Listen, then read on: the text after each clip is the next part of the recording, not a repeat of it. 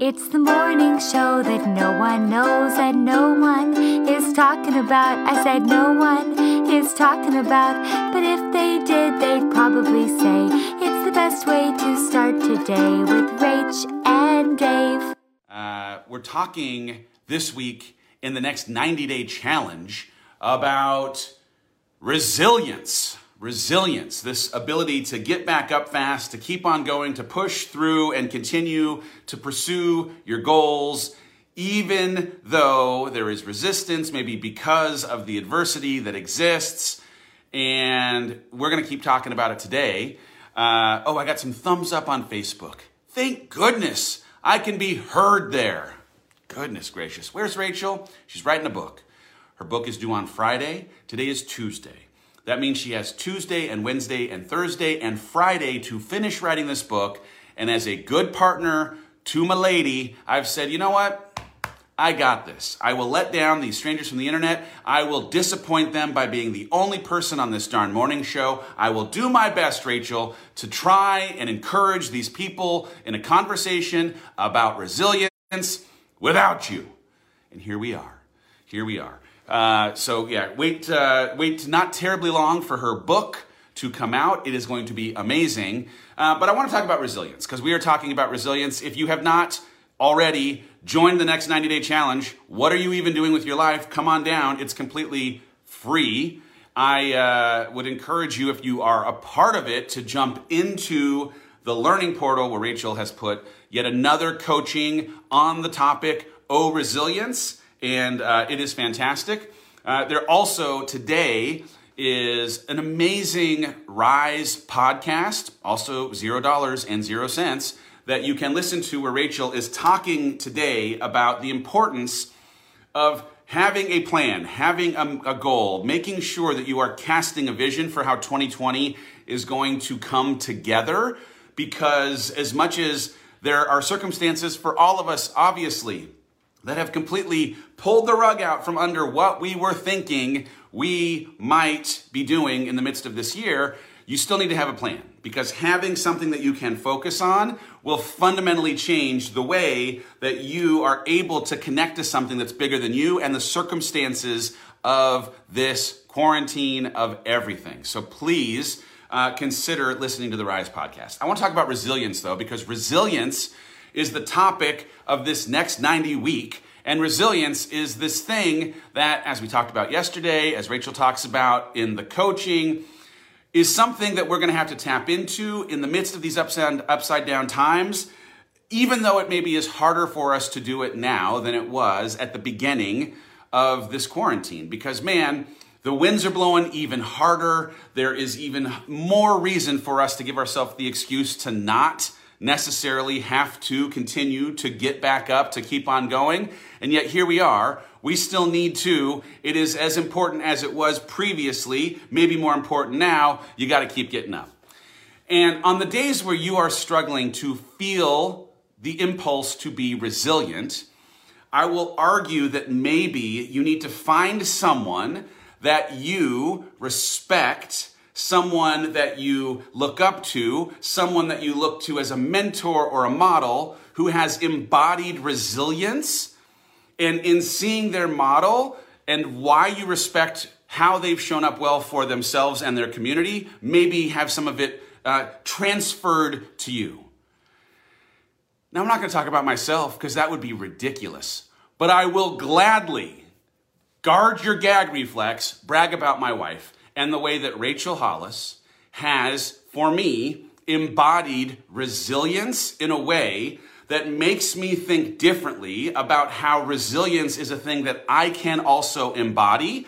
And if you are sitting here watching this, there is a chance that at some point in her life, she also, in having been a model, and having been a teacher, and having been someone that you've looked up to, has had in her story of resilience a thing that you maybe can have transferred from her to you by associating that quality of her as a thing that you respect, or that you think is an important part of the mosaic that makes up who she is. And now maybe you can say, you know what?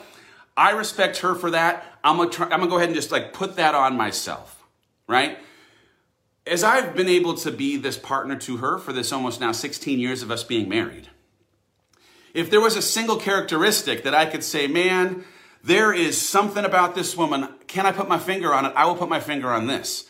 Her resilience, her willingness to just get back up and get back up and get back up, regardless of what headwinds were put in front of her, is one of the things I respect most about her, my wife. And if you think about like the way that she has built her business, the way that she has built her writing career, the way that she has built her speaking, the way that she has built almost anything, almost every single time, it comes back to her decision in the face of adversity, in the face of other people of authority, sometimes me, telling her that she shouldn't dream as big as she has, that she can't maybe do the things that she wants to do, that it's not something that is possible for her, that she has decided to get back up and keep on going, even though there was plenty of excuse and plenty of reason why she could have just tapped out and said, you know what, I'm fine, I'll pass. At the beginning of her writing career, I think you know this, right? She wrote this book. She thought, hey, you know what, I'm gonna write this book. I'm gonna try and get this book published. She took this book, Party Girl, out to the publishing world. And there were 16 different publishers who received this book. And of them, there were a handful, 5 or so, that said, you know what, let's have a conversation about this book. And in that conversation, they told her that this book would only be good if she was willing to change fundamentally what this book was about. It was during the 50 Shades of Grey kind of time, and these publishers were only interested in publishing a book that might incorporate something that got a little racier, that got a little more intimate, that described things with some graphicness.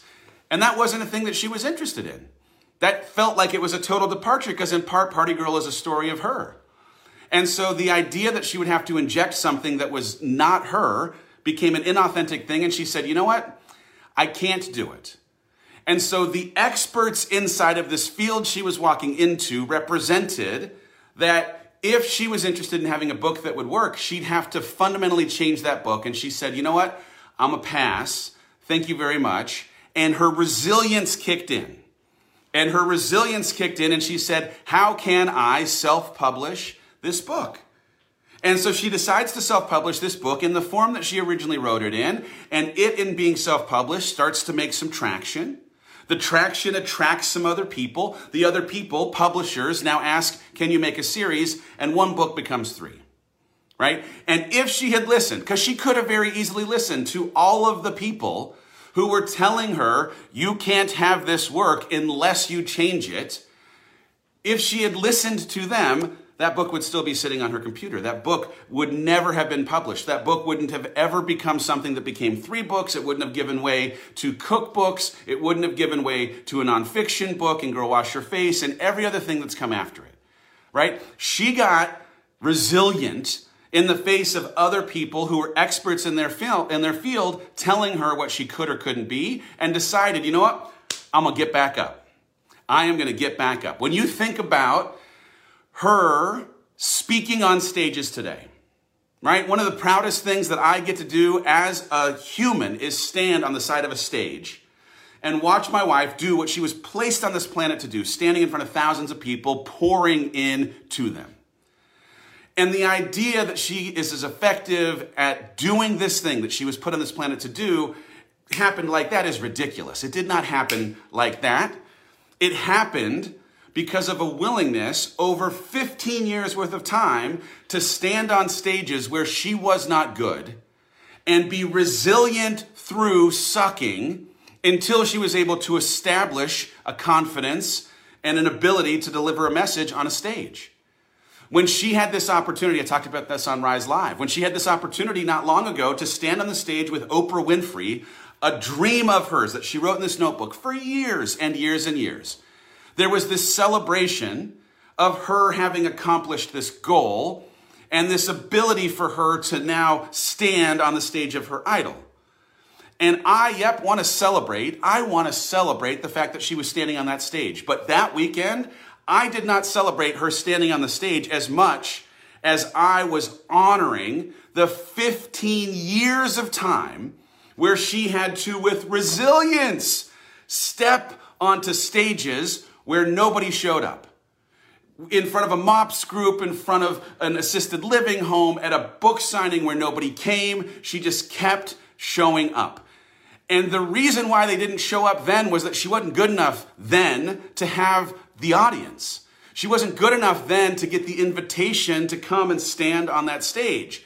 But her willingness again and again and again to put herself on those stages with the shaky hands holding the note cards, stumbling over words, not getting it perfect, allowed her to slowly become a master at this craft because of her willingness through resilience to keep showing up. Right? There are times where my best interest in loving her actually showed up as me trying to keep her from being totally who she is because of my worry that she could handle the audacity of her dreams. Right? Some of you, resilience is going to look like finding the confidence to stand back up to the people that you love or crave love from most who don't believe in you the way that you believe in yourself. I'm going to read a little out of a book. I wrote this book. It's called Get Out of Your Own Way. I love this book. I'm so biased, but I think you should buy this book immediately. But I want to read you this story real quick, because some of you inevitably are going to need to tap into your resilience with your partner, with your mother-in-law, with your whatever it might be, right? If you're joining late, where's Rachel? Rachel is writing a book today. She is writing a book this week. I am substituting for Rachel. I am a substitute teacher who yell talks with a haircut that I've given myself. I am going to read to you a little bit out of my book called Get Out of Your Own Way. As we've built our careers, I think of myself, and I think she'd agree, as Rachel's number one cheerleader. I'm just wildly, massively, ridiculously proud of the work that she's done and continues to do. But I am also the practical, pragmatic person who has historically been more grounded, not wanting to let too much of a dream, too big of a dream, too audacious of a dream get a hold of her. That way, if she ended up not being able to attain that dream for whatever reason, she wouldn't find herself disappointed. See the finale of our documentary, Rachel Hollis Presents Made for More, on Amazon. I, in that sidebar, tried to talk her out of a finale. She had this vision for a finale. She got her way. The finale is one of the best parts of the entire event. I continue. I am an expectations manager. It's in my DNA. When we'd had our two oldest kids, Rachel's momentum with her business really started growing. Even some 10 years ago, she already had a clear vision for where this all was going. But me? I thought it was neat to have this daring sense of what was possible for the future, but I truly thought my role was to be a supportive listener and, of course, to cheer for her, but just not too much. My job was to temper some of what she thought was possible so she wouldn't be disappointed if it didn't come together. I promise it came from a place of love.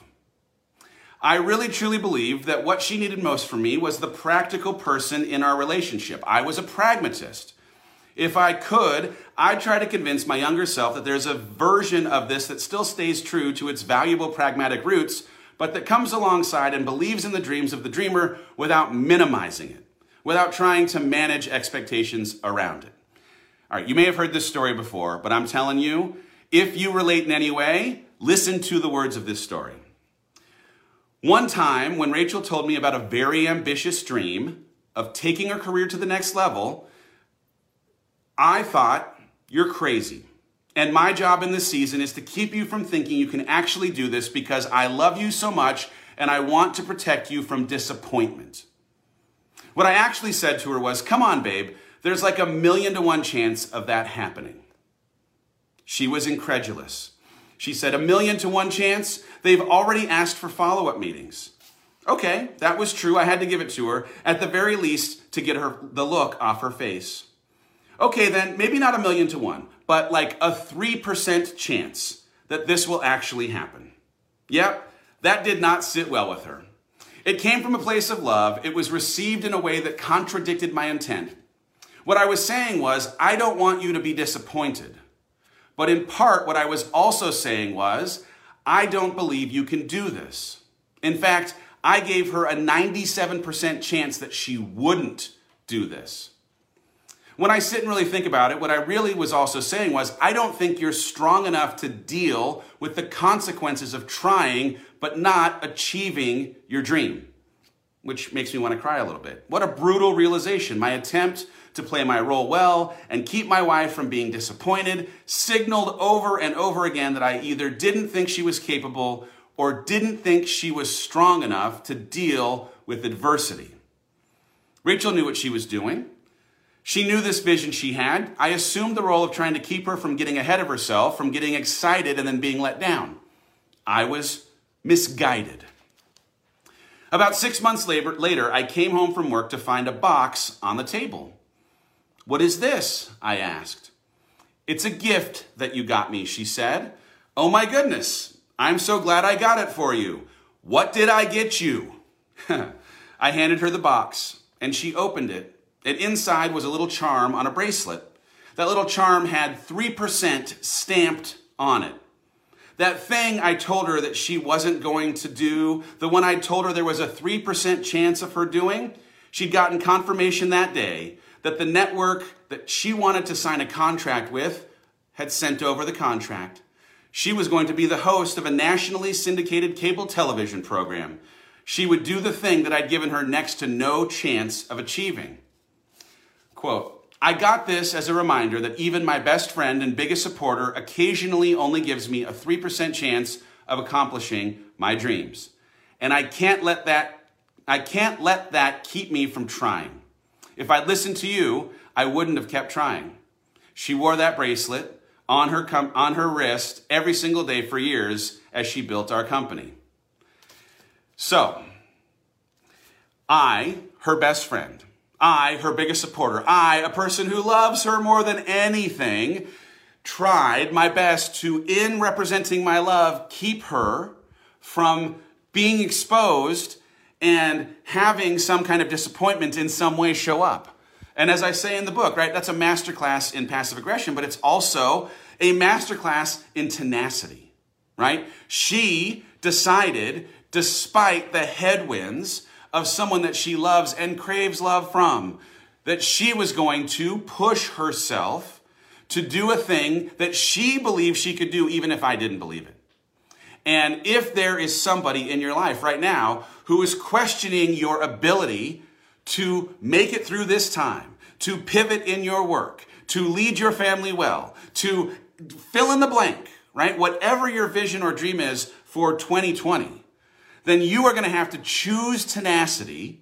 You're going to have to choose to get back up. You're going to have to choose to keep on going, even in the headwind, even in the face of this person, this societal construct, this mother-in-law, this person in your small group questioning your ability to do it, right?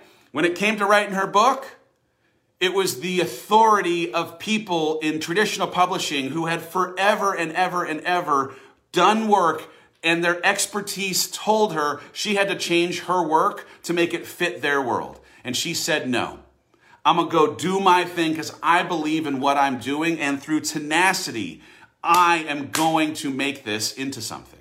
When it came to speaking, she, standing on stage, having conversations, hands shaking with note cards, decided that she was willing to put in the time through tenacity to continue to get back up, even when she made mistakes, even as she failed, because it was in the decision to show up over and over and over again. Tenacity driving this decision, even while she wasn't great at it, to become great. That was the price of entry. In the face of me, her best friend and partner, the one who loves her the most and wants so much for her in this life, her best cheerleader, that I, in any way, could put a limit on how big she could dream or how likely it was that she could pull something off. She was going to have to tap into the tenacity that got her all the way through to continue to help her get through, right? You are going to have to choose it no matter what the conditions are. And the conditions right now, headwinds. We are in the midst of headwinds, and you're going to have to decide to tap into your tenacity every single day. People are asking. This book is called Get Out of Your Own Way, A Skeptic's Guide to Growth and Fulfillment. I wrote this book long before there was a quarantine. I think it is more practical and applicable in this quarantine. I think you should buy it today, period. But regardless, you are going to have to 100% choose to tap into your tenacity every single day, even on the days that you don't feel like it, because that is the thing that is going to get you through these times, regardless of what the conditions of this world, of this environment end up being. We made it through Tuesday. We made it through a little Tuesday yell talking with me, this human that now can grow a beard, cuts his own hair, and sits in for Ray Ray Hollis on a day where she's writing a book. What's Rachel's next book? I'm going to let Rachel tell you about Rachel's next book. It's going to come way sooner than you might expect. She's turning it in on Friday. It's going to be out later this year. I'm very, very excited. How do you get involved in the next 90-day challenge? You go over to thehollisco.com/next90. It is 100% free, 14 weeks of us coming together in community to encourage each other, hang out, and try and make our way through this, not just survive this quarantine, but thrive through it. I am excited for the way everyone has been active in this community, and please, if you're interested at all, roll on in. We've got some great stuff coming for the rest of this time as well. We're about halfway through. All right, y'all, have yourself a fantastic Tuesday. If you have not yet, listen to the Rise podcast today. It's completely free, but again, it's Rachel encouraging you to set a goal, to set a vision for how the rest of this year will show up for you. Without Rachel, we'll see you tomorrow for some more Yell Talking on resilience. Have yourself a fantastic day. Hey guys, thank you for listening to the Start Today Morning Show podcast. If you want to actually see the episodes, make sure you tune in the morning every weekday, 8 a.m. Central on Facebook and Instagram on basically every channel we have. Our theme song is from Sarah Sunshine. Follow her at The Sarah Sunshine. Our executive producer is Cameron Berkman. The show is produced by Chelsea Harfouche and Kevin Westlake, with production help from Nicole Fisher. And I'd like to give special thanks to Hawk, the fish that will never die.